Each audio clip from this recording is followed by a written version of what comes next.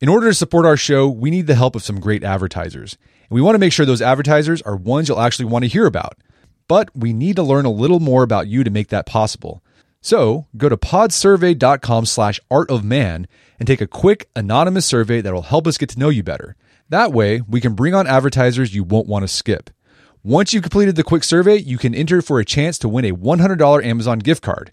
Terms and conditions apply. Again, that's podsurvey.com/artofman, ARTOFMAN, podsurvey.com/artofman. Thanks for your help.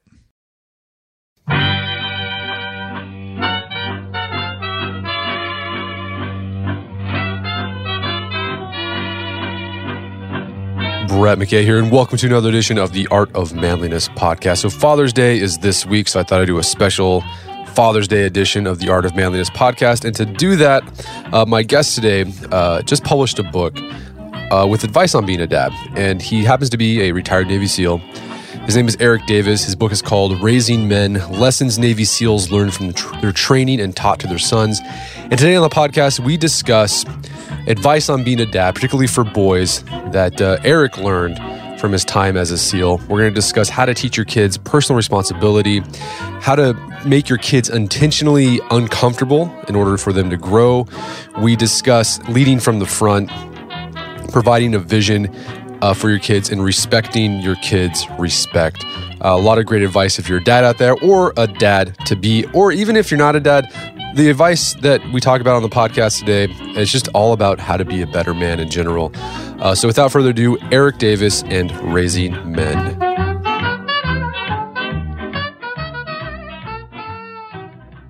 All right, Eric Davis, welcome to the show. Yeah, thanks for having me on. So you're a retired Navy SEAL, now author of a How to Parent book.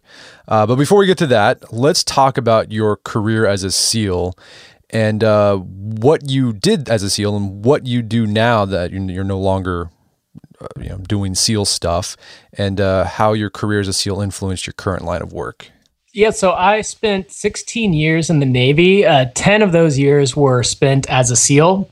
I first went to SEAL Team 3. That was my first assignment. That was a Middle East platoon. Spent a few years there, did some deployments, did a lot of shipboarding, what I would call legal pirating. Probably took over 20 ships, or maybe even 25 in my career span there. Went on from that, became a sniper instructor. Spent actually 5 years. So I spent half my time as a SEAL as a sniper instructor. What happened there is a unique time in my life where I just decided I wanted to dive into something and see how good at something I could get. And what I was doing was coaching and training. And the course had a really tough attrition rate. A lot of guys were failing out of the course. So I kind of got myself in a spot where I was real effective at helping turn that around. So they kept me there for quite a while. And that's where my training and kind of human performance background really got developed. Then I did some intelligence work before I got out. And then about 2008, I left and went into the executive world, where bulk of that time, like 98% of that time, I spent training either sales teams or process through performance through process type things in organizations. And a couple of years ago, I broke out and started writing online blogs, started a leadership and training company, and then the book came about. That's kind of the short history of Eric's transition there. I like that. Well, let's go back to the shipboarding thing, because you write about this in your book, Raising Men, Lessons Navy SEALs Learned from Their Training and Taught Their Sons. This was interesting because I didn't know this happened. It's, as you call it, it's legal pirating. Can you describe what a shipboarding mission would look like? Because I think it's fascinating. Yeah, I do too. I really loved it. It was so there's basically two ways we get on a ship. One, and my favorite way, is these oil tankers or whatever the vessel is. They'd be cruising at night. Usually their lights are off because they're smuggling. And the Navy has like these kind of these really fast boats called ribs, rigid hull inflatable boat, and we zip up behind them, and they can't hear or see us because we're all blacked out. Literally use a grappling hook to throw a caving ladder up on it. And then I was the lead climber, so I'd go up first. So we'd sneak on this ship and basically take it down and render it, dead in the water. And then we'd have the big Navy come over and we just hand it over to them. The other way we would take it is a helicopter would swoop in, we'd throw a rope out, and we'd slide down. So that's a little bit, they can see us coming for, quickly. Right when it happens, but we'll subdue them so quickly. And my favorite part is I would do sniper operations. So sometimes I'd be in the helicopter covering the team. So I'd get to see the FLIR footage, which is like infrared plus night vision plus thermal, like whatever the technology they're using on the helicopter. So you're watching this boarding happen, and basically you see like these dark figures attach themselves to the boat. These are my SEAL platoon, my buddies in the platoon, and you see them just overcome the ship. And I would describe it looks like a cancer taking over the ship. And so this vessel's cruising through the water. You see these black objects get on it and then go inside of it. Then they disappear. Then all of a sudden the ship stops moving. And I love to watch it. It's just like, and then we just take them. That's awesome. It's like Tom Clancy stuff right there. Yeah, it's fun. It was fun stuff. At the time, I was like, I want to be doing even more. But then as I look back, I'm like, man, that was a really cool time. And I just love the idea that we got to pirate ships. It was what a fun thing to do. All right, so you've taken the skills you developed on leadership development, human performance that you picked up and acquired while you were a SEAL, and now you're an executive coach and do consulting for civilian businesses. But then you wrote this book. It's called Raising Men, Lessons Navy SEALs Learned from Their Training and Taught Their Sons. Why did you think there was a need to write a fathering book, specifically on fathering sons? Yeah, I was just reading Tony, I think it's pronounced Dungy's book, Dungy. He's from the NFL. It's called Uncommon. I apologize to him if I messed his last name up, but there's a quote in there that really answers this question. He was telling some of the older players this. He said, "Continue being who you are because our young people need to hear from you. If anything, be bolder in who you are because our boys are getting a lot of wrong messages today about what it means to be a man in this world, about how they should talk, act, and dress." I just read that part from the book a couple days ago, and I think it really sums this up. Masculinity, I believe, has gotten hijacked, right? The world's changed. You guys can't just go to work, come home, play catch with their kids anymore. It's a lot more complex, and this got a lot of guys really busy. It pulled us out of the role for a little while, and it left a huge gap. And from what I can see, popular culture has filled that gap in and started to redefine masculinity. So I think women are on the rise. And again, they need support and help too, but we don't want to do it. Or what we don't want to let happen is where men really did hold the role and it really helped society. We don't want to lose that. So that's why I wanted to start. Two reasons. One, the publisher wanted to start there. So I was like, okay, first book, I'll do it. And then as I thought about it, I'm like, this is a really good place to start because I don't want to say under attack, but we're definitely losing a functional definition of masculinity. And how do you think pop culture has changed the definition of masculinity? Well, if you look at the definition of masculinity, it literally means that somebody is holding the traits that the culture would think are manly. So in a way, masculinity is the product of pop culture from the get-go. But what I'm seeing it do is it's kind of grandiose, right? It's a lot of marketing. I would think of masculinity or being a man as understanding all of the responsibilities, all of the complexities that go into life, assessing them, prioritizing them, and taking action on them so that we can lead our sons and daughters and other people to do the same. Right now, popular culture or people think of masculinity as getting in fights, being aggressive, those kind of things, losing our temper. Like these are things that aren't manly. They're actually things that happen when we fail at manhood. So I think there's too much violence. I think there's too much physicality to masculinity. And I understand why, because back in the day we had to hunt and fight. That's how we survived. And that was a man's role. But today's a little bit more of a renaissance time. We need to study. We need to invent. We need to make money. Like it's a different world now. And I think that's interesting. This is coming from a guy like you trained people how to be snipers, like how to do those sort of like traditional traits of masculinity, right? Kill bad guys, jump on pirate ships. Yeah. At the end of the day, there's evil out there. And, sometimes violence is the last and final option. But, violence is really just the product of like ignorance. So it's when we ran out of better ideas is when we have to respond or offend in violence. And it is different. And I like that SEAL platform, that voice. I like that for this reason, so that I can show up at a school or talk to kids or write a book and tell them that violence is definitely not the answer. It's actually the end state of failure. And SEALs, what they do, most of it's not violent. I mean, we're experts in surveillance, technical and physical surveillance. We study all the time. I mean, there's all kinds of things we do to avoid the conflict, and we're trained to do that. Just that's not as exciting, so we don't have so many books or movies about that. Right. So you have this phrase in your book called chasing the bull. And you say that many dads are chasing the bull when it comes to raising the kids. So what do you mean by chasing the bull, and how are dads chasing the bull when it comes to raising their sons? Yeah, so chasing the bull in sniper terms, it means chasing the bullseye. And what guys would do is, they have scopes on their gun. There's some complexity to a weapon system, for long distance shooting. And they would shoot, and then their bullets, they wouldn't hit the bullseye. So then they would take their scope off, put their scope back on. They would readjust the knobs on their scope, and then they'd shoot and hit the bullseye for a little bit. But then some of the variations that naturally occur inside of the weapon system would show back up, and then they'd come off the bullseye for a shot or two, and then they'd do it all over again. They'd break down the scope, they'd readjust their knobs, and then they'd hit the target once or twice, and then it would come off the bullseye again. They never settle into a fundamental principle of shooting. So with fathers, it's the same thing, and we'll see it, right? Like, okay, I need to spend more time with my kids. Like, oh, no, I need to make sure that I'm working out and I'm healthy. Like, oh, nope, I need to start focusing on making money. They'll jump around from one concern to the other, and they're basically chasing the bullseye. Spending time with kids is not the point, right? We need to focus on desired end state. We want to produce happy, healthy, successful kids. Now that might mean that we need to spend a certain amount of time with them, but spending the time isn't the end state.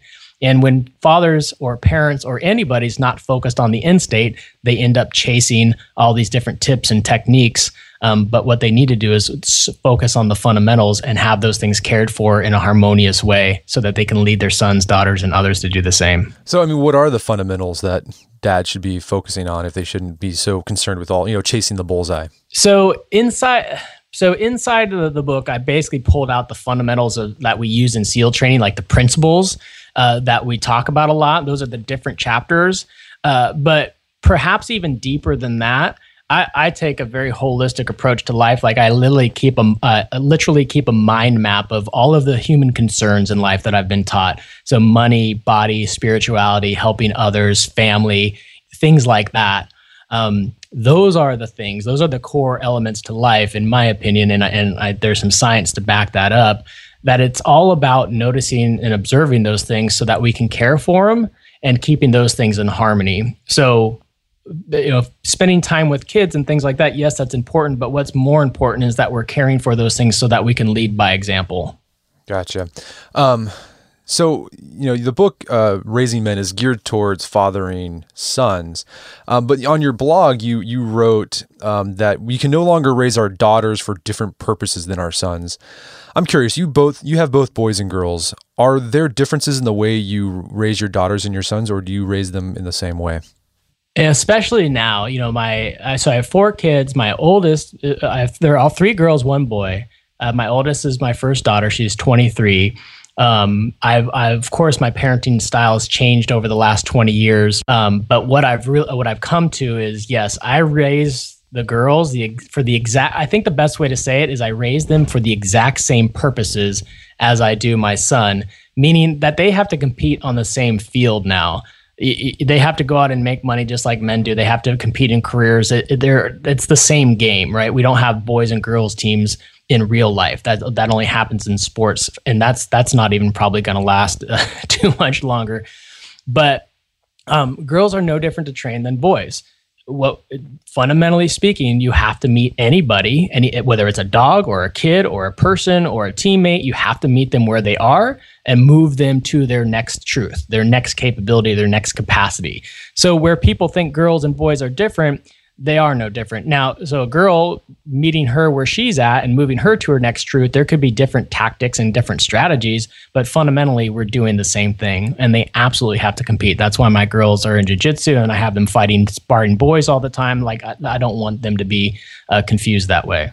Okay, so that sounds very Spartan-like. The Spartans raised their boys and girls pretty much the same way. Girls were doing the wrestling naked as well. Yeah, I mean, a warrior. The thing about a warrior culture is that it's almost always going to be functional. It's going to be focused on being effective, not being popular. So they'll almost always be contrary in that way. Yeah. So, like as you said, you take in the book, you take principles from your SEAL training, your SEAL career, and apply it to fatherhood. And you talk about asymmetrical warfare. And you say that parenting today is much like asymmetrical warfare. For our listeners who aren't familiar with asymmetrical warfare and what that means, can you describe it and maybe explain why you think parenting today is akin to it? Yeah, it's another way of describing the difference between conventional and unconventional warfare. And I think the best example is, the red coat, back in the day, the red coats fighting and standing face to face and say, okay, you ready? Lift your gun up and shoot. And then we're going to lift our gun up and shoot. That's very conventional. And unconventional warfare would be the guys in ghillie suits sneaking around, sabotage, using intelligence, different things like that. The reason why I relate it to parenting is I want to kind of help people wake up to the idea that it's very popular to live a simplistic life, and there is wisdom in that. We want to simplify things, but we have to recognize that we live in the most complex, dynamic, and competitive environment that this planet has ever seen. Because of technology and its pervasiveness, it's all over. We have competitors coming from left and right. The world is changing at a very rapid pace. Excuse me. So what I'm saying there is, it's not just, hey, you don't just go to college and go to work in the factory for 30 years, come home, drink a beer and go to bed. We need to be much more engaged in different ways with our kids. We need to be more like polymaths, like Renaissance men. We have to understand different domains of concern. We have to understand technology. There's no room for that anymore. So we just need to take a much more approach being experts in different domains now. It's not so simple. Right. And you could even argue like the influences that, kids are experiencing today, like it's asymmetrical, right? It's like they're getting blasted from all sorts of different sources on social media, through their peers, through celebrities, via Instagram and all this stuff. And like your job as a parent is like trying to help your kid and guide your kid amongst these competing voices. And so you have to, use some asymmetrical tactics to handle that. Absolutely. The marketing and the access that marketing has to their little pumpkins is incredible. Even if your kids don't have a cell phone or a smartphone, their friends do. So it's hitting them from all angles. One of my favorite things to teach, this is a little bit more advanced, but I like to explain to people that freedom is not to do what you want, or freedom isn't doing what you want or feel like. That's only true if you have control over what you want and feel like doing. But because, like you said, marketing and the world, it is so asymmetrical, they are controlling our behavior. And I don't mean this like conspiracy theory. I mean effective marketing that produces an environment that has us behave in a certain way. They are doing that way more than we realize it. And if people doubt that, they can just look at their bank accounts and how much they're saving. They're losing that war, right? So the marketplace is winning. Right. So I thought this is fun. You liken there's the different phases of fatherhood to different phases of SEAL training. Can you explain that analogy a bit? Yeah, absolutely. So first phase, SEAL training is 3 phases. First phase, physical conditioning. Second phase, dive phase. Third phase is what they'd call land warfare demolitions. So in first phase, this is how it was explained to me when I was in training. They said, okay, in first phase, really, you can only hurt yourself. You're kept kind of separate. It's like a man-on-man defense when we're parenting. Pretty much you're trying to make sure the kid doesn't just hurt themselves, walk themselves off of a ledge or toss themselves into a gorilla pit in the zoo is what's happens nowadays too sometimes. But you're making sure that they don't get hurt as they develop their ability to walk, crawl, run, right? They're getting physically strong. And sure, there's psychology and there's things we can teach them there, but that's more or less what's going on. Then second phase, as they get older and they go to school, inside of SEAL training, you have what's called your dive buddy. So really all you can do is hurt yourself or maybe just your dive buddy. So your responsibility and power is expanding as you prove yourself and you develop your skills. Now with parenting, if you look at behavior is a whole lot has to do with our experiences. And one of the things kids experience from preschool to elementary school to middle school are their friends.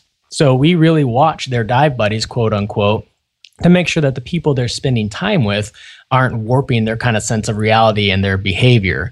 And that's how I look at second phase, those younger years. Now, third phase is when they start to develop power and skill and capacity. In SEAL training, you're using C4 plastic explosives, you're using machine guns, all these things. So you can literally kill the whole class if you're not careful. Same thing, third phase of life, when they start hitting those teenage years and their young adult years, they can make choices that can kill the whole family. I mean, really destroy the family. They can destroy themselves and people around them. And that's also where I want to start teaching them we before me. That's where they start learning like, hey, life isn't about just yourself. Life is actually about caring for others. And when you do that, life works out for you. So I see those phases really work in parallel, from, hey, just worry about myself and not getting hurt, to like worrying about myself and the people right immediately around me. And then being concerned with like, all the way out to the planet, other people, the entire planet, the world that way. Right. I love that. It's a great analogy. And so after you make this analogy, the rest of the book is sort of directed to highlighting different attributes, qualities, skills you think children should learn based on your career as a SEAL. And you also interview fellow SEALs and get what they've taught their children, about how to be a functioning adult in society based on their SEAL training.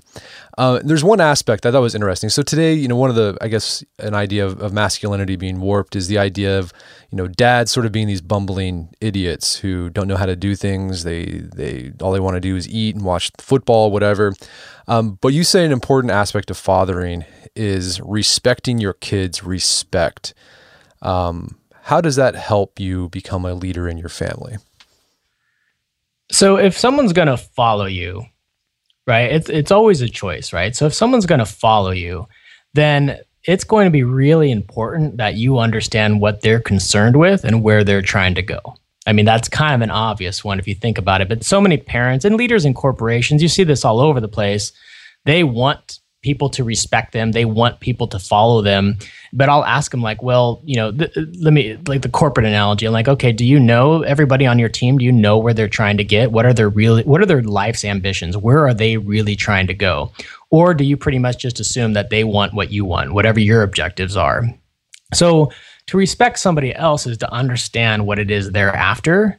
And then to lead someone else is to help them get there, to be the best source, the best way for them to get to where they want to go, or even better, to show them a better place to go. So if parents want respect, then they first need to understand what respect is. Most people can't really define it. And then they need to pragmatically and purposely produce it. For those who embrace the impossible, the Defender 110 is up for the adventure. This iconic vehicle has been redefined with a thoroughly modern design. The exterior has been reimagined with compelling proportions and precise detailing, and the interior is built with robust materials and integrity. The Defender capability is legendary, whether you're facing off-road challenges or harsh weather conditions. Durability has been tested to the extreme, cargo capacity means more room for your gear, and there's been powerful innovations like the intuitive driver display and award-winning infotainment system that keeps you connected. Innovative camera technologies deliver unobstructed views and effortless maneuvering, and the Defender is ready for a wide range of adventures. The Defender family features two-door Defender 90, the Defender 110, and the Defender 130, which seats up to 8. Push what's possible with a vehicle made to go further, the Defender 110. Learn more at LandRoverUSA.com/Defender. That's LandRoverUSA.com/Defender. All right, so if you're like me, you've probably signed up for a whole bunch of stuff that has a recurring monthly fee.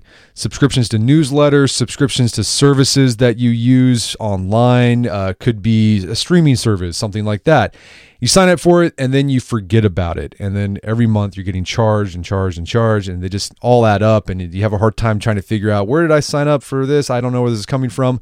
Well, let me tell you, there's an app that can help you with that. It's called Rocket Money. Rocket Money is a personal finance app that finds and cancels your unwanted subscriptions, monitors your spending, and helps lower your bills so that you can grow your savings.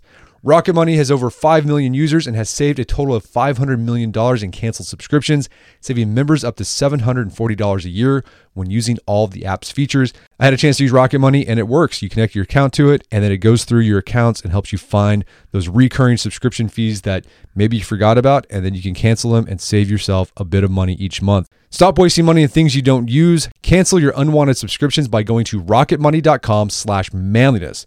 That's rocketmoney.com/manliness, rocketmoney.com/manliness. All right, if you have a family, then you need to get term life insurance to protect them. It's one of the smartest financial decisions you can make, and the start of the new year is the perfect time to get it done so you can focus on whatever else the year has in store for you. Fabric by Gerber Life was designed by parents for parents to help you get a high-quality, surprisingly affordable term life insurance policy in less than 10 minutes. Fabric has flexible policies that fit your family and your budget, with quality policies like $1 million in coverage for less than $1 a day.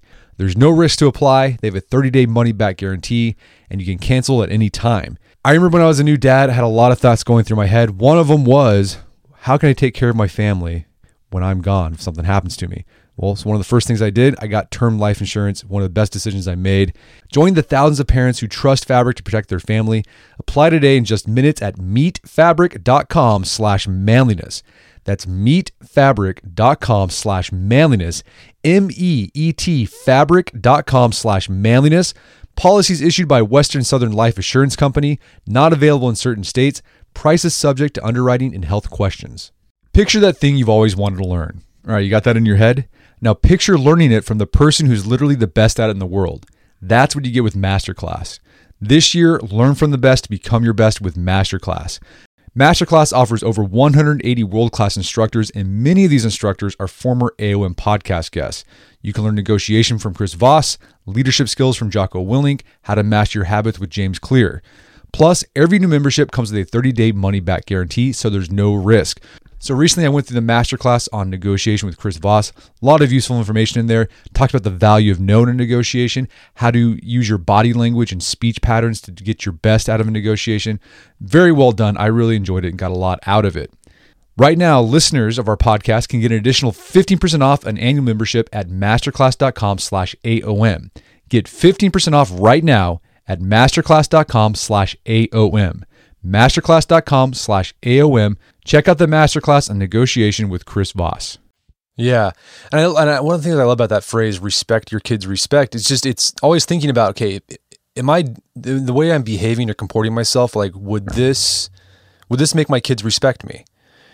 Right. And that's a huge check on your behavior and what you do. Oh, it's crazy. We just last night, I mean, my wife just last night said, hey, we let the girls read on their iPad or something. No, they're on their computer reading something before they went to bed. Actually, they might have been watching a show. I don't even remember. No, I think they were watching videos. Sorry. So it was like a special treat. School's coming to an end. Like, yep, go ahead and watch a couple videos before you go to bed. And then my wife said, hey, turn it off. Time to go to bed. And I said, whoa. I whispered, ask them if they're almost done. Because think about that. If you're reading a book or watching a video and someone says, shut it off now, like, how disrespectful is that?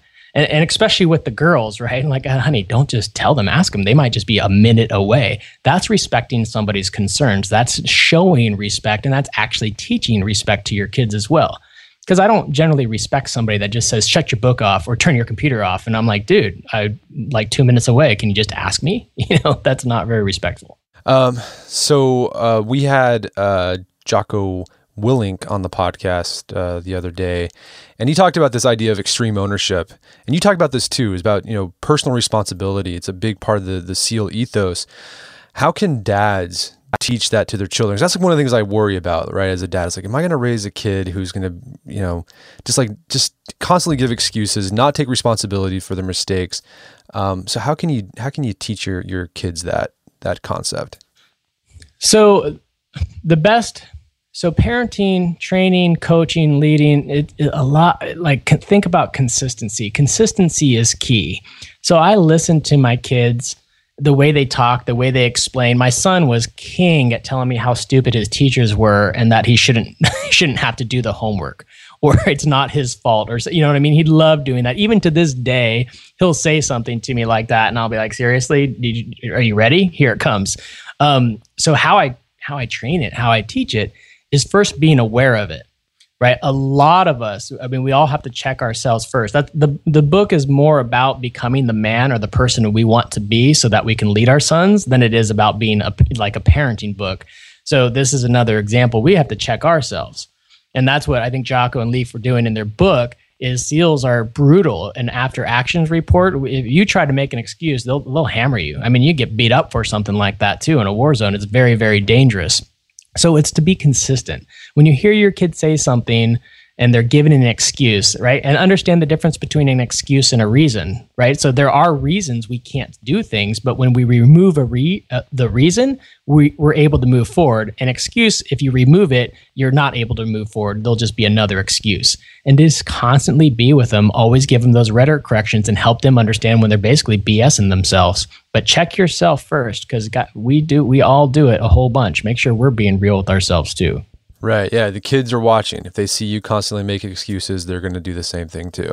Oh, yeah. And they're going to perceive it too. That's the scariest part. Before they can put it into language and understand that that was an excuse versus a reason, right? They're going to perceive it. Like human beings are good that way. That's how we survive. They're going to be like, wait, something's off there. What mom or dad just said, that doesn't sound like something that really stopped them. It sounds like they're making something up, but that's even worse because they're experiencing it. So another concept you borrowed from your career as a SEAL and applied to parenting is this idea of IAD. So what is an IAD, and how can dads implement them into their family to help their family be the best family they can be? Oh, yeah. So we call them IADs. They're immediate action drills. And inside of SEAL training, you'll do these for everything. If your gun jams or your scuba tanks go off, and I think they're best known for if you get contacted by the enemy. So if you're on patrol or you're approaching a target and you get contacted and you weren't expecting the contact, we have an immediate action drill. So meaning we've practiced responding to the unexpected. SEALs never have anything happen to them. We always are controlling our environment, our situation. We're never victims. So the IADS is like, okay, if your kid rolls your eyes at you, what are you going to immediately do? If you're tired and fed up and your patience is low, what's your immediate action drill? You recognize like, man, I'm not patient. I'm not going to be a very effective parent right now. What is it I do? One of my favorite IADS is when my kids ask me for something, I have an immediate action drill of always starting with yes. I don't always say yes. I always start with yes. Meaning it's now on me. Is there a functional reason I have to say no?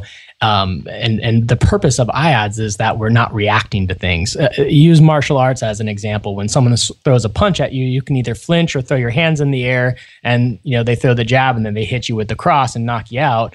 Or you can condition yourself to respond in a much more effective manner. So IADS are all about just thinking about all the situations that come up in parenting and prepare for them ahead of time and come up with more effective and efficient ways of handling them. Like it's bedtime, but the kids are reading a book. Immediate action drill when they say, hey, can I stay up, is to say, oh, maybe how much more time do you have? Something like that. Gotcha. Okay. I like that. I like that a lot. So, kind of related to IADS, I guess it's not related. I'm going to edit that part out because it's not related at all. But this idea of helping your kids self-regulate, it's a big part of parenting. It's basically self-regulation is how we become humans, like move from like chimp phase to human phase where we can control our impulses and not act like feral little beast. So what lessons from your career as a SEAL can dads use to help teach their kids self-regulation? So these I actually think are really related to IADS, the immediate action drills, because that's what we're doing. We're consistently training them. So I think the first thing to recognize is the power of real training. And that's the thing. Parents aren't ever, the only thing required to be a parent is just getting someone pregnant or becoming pregnant. Like parents, out of all roles on the planet, should be the best at behavior science training and coaching and leadership, right? Because we're shaping these guys when they're at a young age, very, very malleable, and it's going to stick with them for a long time. So I'd say the first thing is recognize the power and importance of training. We're not born like these little crazy kids. They're not born to react a particular way. Sure, we have propensities towards aggression or propensities towards making excuses. There's different things like that. But again, like the martial arts example, we can recondition ourselves to act a certain way, but you need a very powerful and effective coach. So if parents want to shape their kids' behavior, they need to understand behavior science, they need to understand coaching, they need to understand training, and then they have to be consistent. So I have a Belgian Malinois, which they're like little, like German Shepherds, 30% smaller, but 30% nastier. They're the same dogs they use in the SEAL teams. And I train her to be an executive protection dog. And one of the key ingredients to training these dogs is consistency. When we're not consistent, if we're not good trainers, the dogs get frustrated and confused and they don't learn. It stresses them out, actually. And you see that with a lot of kids. I watch parents yell at their kids or like respond to their kids being those little feral beasts, and they're just mean about it. They're disrespectful, and it beats the kid up. Like, 'cause a lot of parents just suck at it. It's embarrassing to watch sometimes. Right, yeah, and they've actually found that, like, the same thing that works with dogs, right? The consistency, like, works with kids as well. It's like if you're inconsistent with how you discipline children, like, they get anxious and like they don't know how to respond to setbacks, and they just become like neurotic almost. Oh yeah, there's a big section. Mike Ritlin, he went to Buds with me. He was a SEAL with me, and he trains dogs for the SEAL pipeline and other government agencies. And there's a whole section where him and I talk about. I had an entire chapter. We ended up pulling it out, but basically to raise your kids like dogs. And like the name is to, kind of spark people's interest, of course, and maybe even fire a few people up. But it's the exact same thing. Behavior science is behavior science. And if you talk to a dog trainer and you understand their knowledge of reward and punishment and how that all works, they'll outpace a parent any day. They take training their dogs way more serious than parents take training their kids. So you have this section I thought was interesting because I think it's the one thing that people love to carp about in today's culture is this idea of participation trophies. It's like, oh, why'd you get a trophy just for playing T-ball, right? You got to win. But you kind of have more of a nuanced approach to it, and it's based on your experience as a SEAL. So what can the SEALs teach dads about how to handle participation trophies? So think about SEAL training. The way I like to describe SEAL training to people, especially kids that they want to go, and they're like, what's your advice? And the obvious advice, the number one piece of advice any SEAL is going to tell anybody going to SEAL training or it's going to be pretty darn close to number one, is they're going to say, don't quit. And what is to not quit means to participate. SEAL training is very unique in the fact that as long as you don't quit, you win. Now, of course, there's exceptions. People get hurt and stuff like that. But I'm talking about for the whole, right? On average, as long as you don't quit, you win. So people don't understand participation trophies going back to behavior science because they don't understand behavior science, right? So now participation trophies are misused a whole bunch, but again, because they don't understand it. So my two daughters were in a swim league and they went to their first competition, and like one of them got like fourth place, which was unique because I think there was only 3 swimmers. So she swam so slow in the race. I think they had to bump her back a place. There wasn't even a human there. It was so bad, but she got a ribbon for it. And she came out, got that ribbon, and was beaming. It was her first competition. She loved that she got the ribbon, came running over to me and showed it to me. Guess what those guys were doing? Well, the competitions we have to pay for, the coaches we have to pay for, they were making sure she came back. They were rewarding her for participating. And most military awards are awards for participating because they want you to keep going. So participation trophies are a reward for showing up so that you continue to show up. Now, if you keep giving them over and over again, they're going to get diluted and become ineffective. And there's ways you can use them in an effective manner where you start actually punishing the performers. That's something different. Participation trophies are extremely good, and anyone that thinks they should be removed, they just need to study some behavior science. What they need to do is be corrected on how they're used. Right. And so on top of the participation, eventually you'll add in awards for, merit, for excellence in merit, like just as the military does. Well, yeah, it's like perseverance, right? It's like keeping going. You have to continuously up the bar of the challenge. The challenge always has to be a little bit beyond your skill, just like in a video game. That's how people keep going. So if you just keep rewarding people for showing up, eventually it's not going to have any oomph. Same thing, behavior science. If you give a dog the same reward over and over again, pretty soon they're just going to expect it and not even care about it anymore. There has to be variables. And like we were talking about our environment, the asymmetrical situation we're in, if you look at like gambling or even text messaging, there are participation trophies to get you going, and then they start to vary the reward. They call it ratio and schedule. It starts to change from there. And if it doesn't start to change, the reward becomes ineffective. But they're really good at it. That's why we all stay on our phones and like to gamble, or at least I do. So throughout the book, you describe some of your parenting style, and man, you were tough on your kids. Like, you intentionally made them uncomfortable throughout their childhood and even up and through their teenage years. So why do you think it's important for dads to create intentional discomfort in their children's lives? Well, okay, so yeah, I'm glad we're talking about the behavior science stuff, because this steps right in. This is in the same vein as well. So it's the discomfort is part of the training and conditioning. There's a popular term, punishment should fit the crime, and that's not true. That's kind of a misunderstood thing, because we're kind of our society is all about justice, and we can point at prison systems and understand that punishment does not change behavior. Punishment should be, if you're using punishment, it should change the behavior. So, there's 4 quadrants of behavior change, right? There's something to encourage behavior, so it's positive reinforcement or what they call negative reinforcement, or there's something to discourage behavior, positive punishment or negative punishment. And so producing discomfort could be a form of both, but it's not about the production of discomfort, it's about the behavior change, if that makes sense. So with my kids, my son, there's a story in the book about him, I came home and he just refused to do his homework, and he was disrespectful to his stepmom, who they have a loving relationship. So it's not like it's just inappropriate. So he was behaving in that manner. So what I did is I applied intentional discomfort.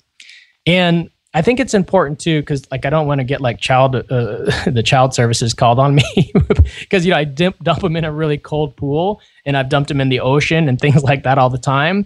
But what's important is, for him, these weren't these super extreme, kind of borderline abusive reaction. He's grown up around the water. He's grown up in extreme circumstances that we've done both for fun and, we do it all the time.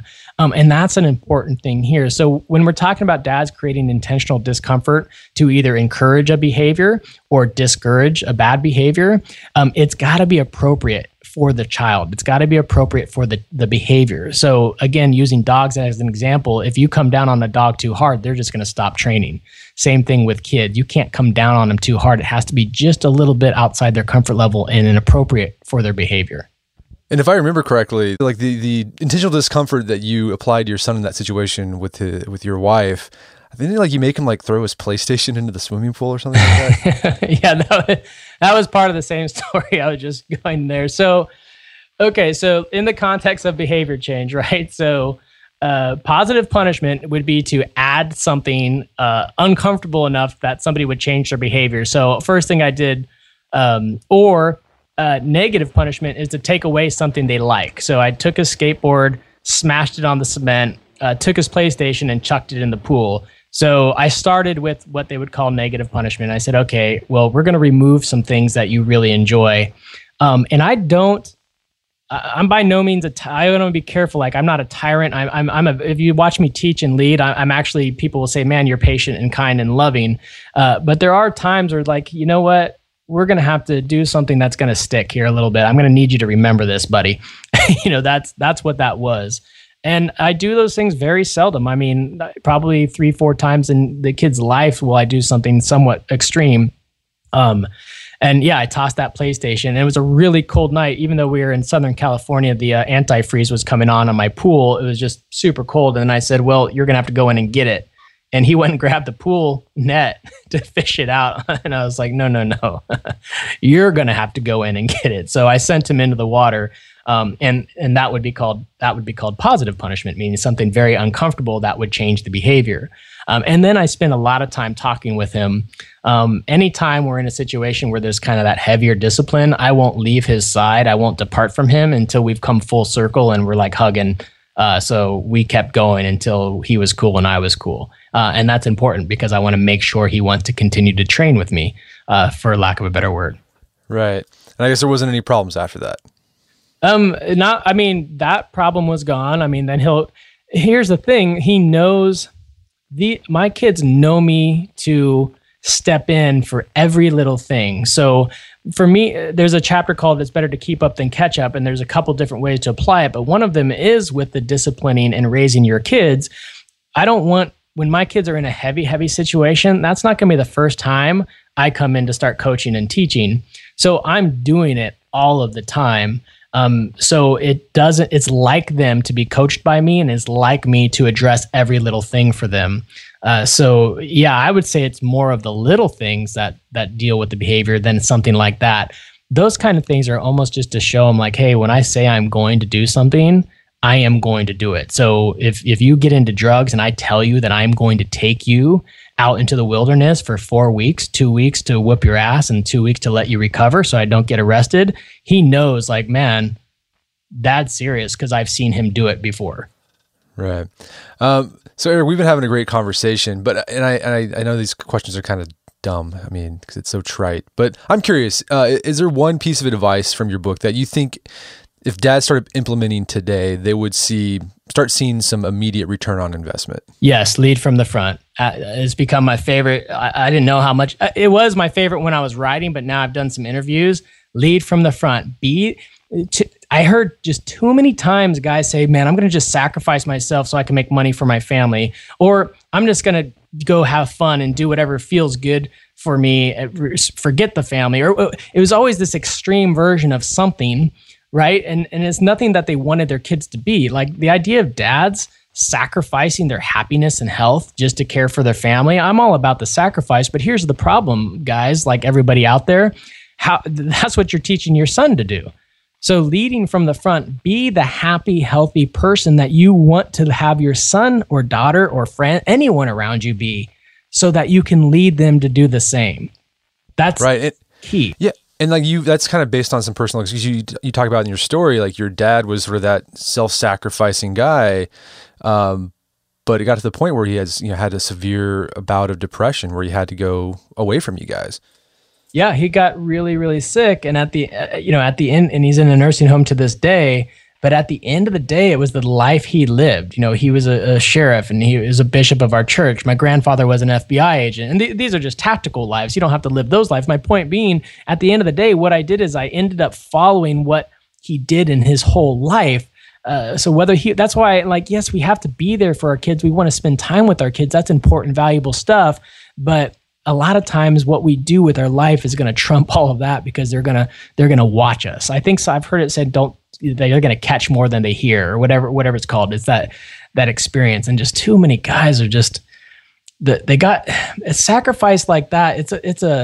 So in SEAL training, I was a medic and I was a corpsman, we were corpsmen, which are medics. And it was my job to take care of the students a whole bunch. And some guys wouldn't rehab at night. They wouldn't take care of themselves. And I always thought, man, that's weird. That's not going to work. And then sure enough, they'd get injured and then they get rolled or dropped from training. Then later on, as I studied psychology and philosophy and things like that in my 40s, and I've done all this training now, I look back at it and I realize, oh man, what those guys were doing, they were quitting. They just didn't want to say I quit. And I see men do that all the time. They're just running themselves into the ground because they're so miserable. They're trying to quit, but they don't want to say I quit. It's their psychology kind of taking care of them. So we can't do that. That's quitting. When we don't take care of ourselves, guys, we're quitting because we have to be the example to our kids. That's great. Well, Eric, where can people learn more about your book? Best place is just my website because I have everything I do in my books or anything I'm writing is there. So it's ericdavis215.com. It's Eric with the C, Davis215.com. And I've got links to the book and then all my papers. And I just try to keep my hub of the work I do right there so it's accessible. Great. Well, Eric Davis, thank you so much for your time. It's been a pleasure. Thank you, Brett. It's been fantastic. I really appreciate it. My guest today was Eric Davis. His book is called Raising Men. It's available on Amazon.com and bookstores everywhere. And also you can check out Eric's website at ericdavis215.com to read more of the content he's put out there. And also make sure to check out the show notes at aom.is/Davis.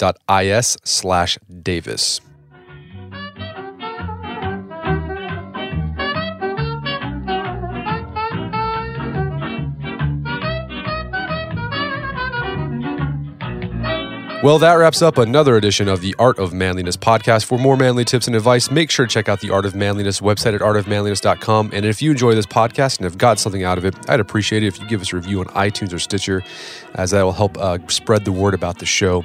As always, I appreciate your continued support. And until next time, this is Brett McKay telling you to stay manly.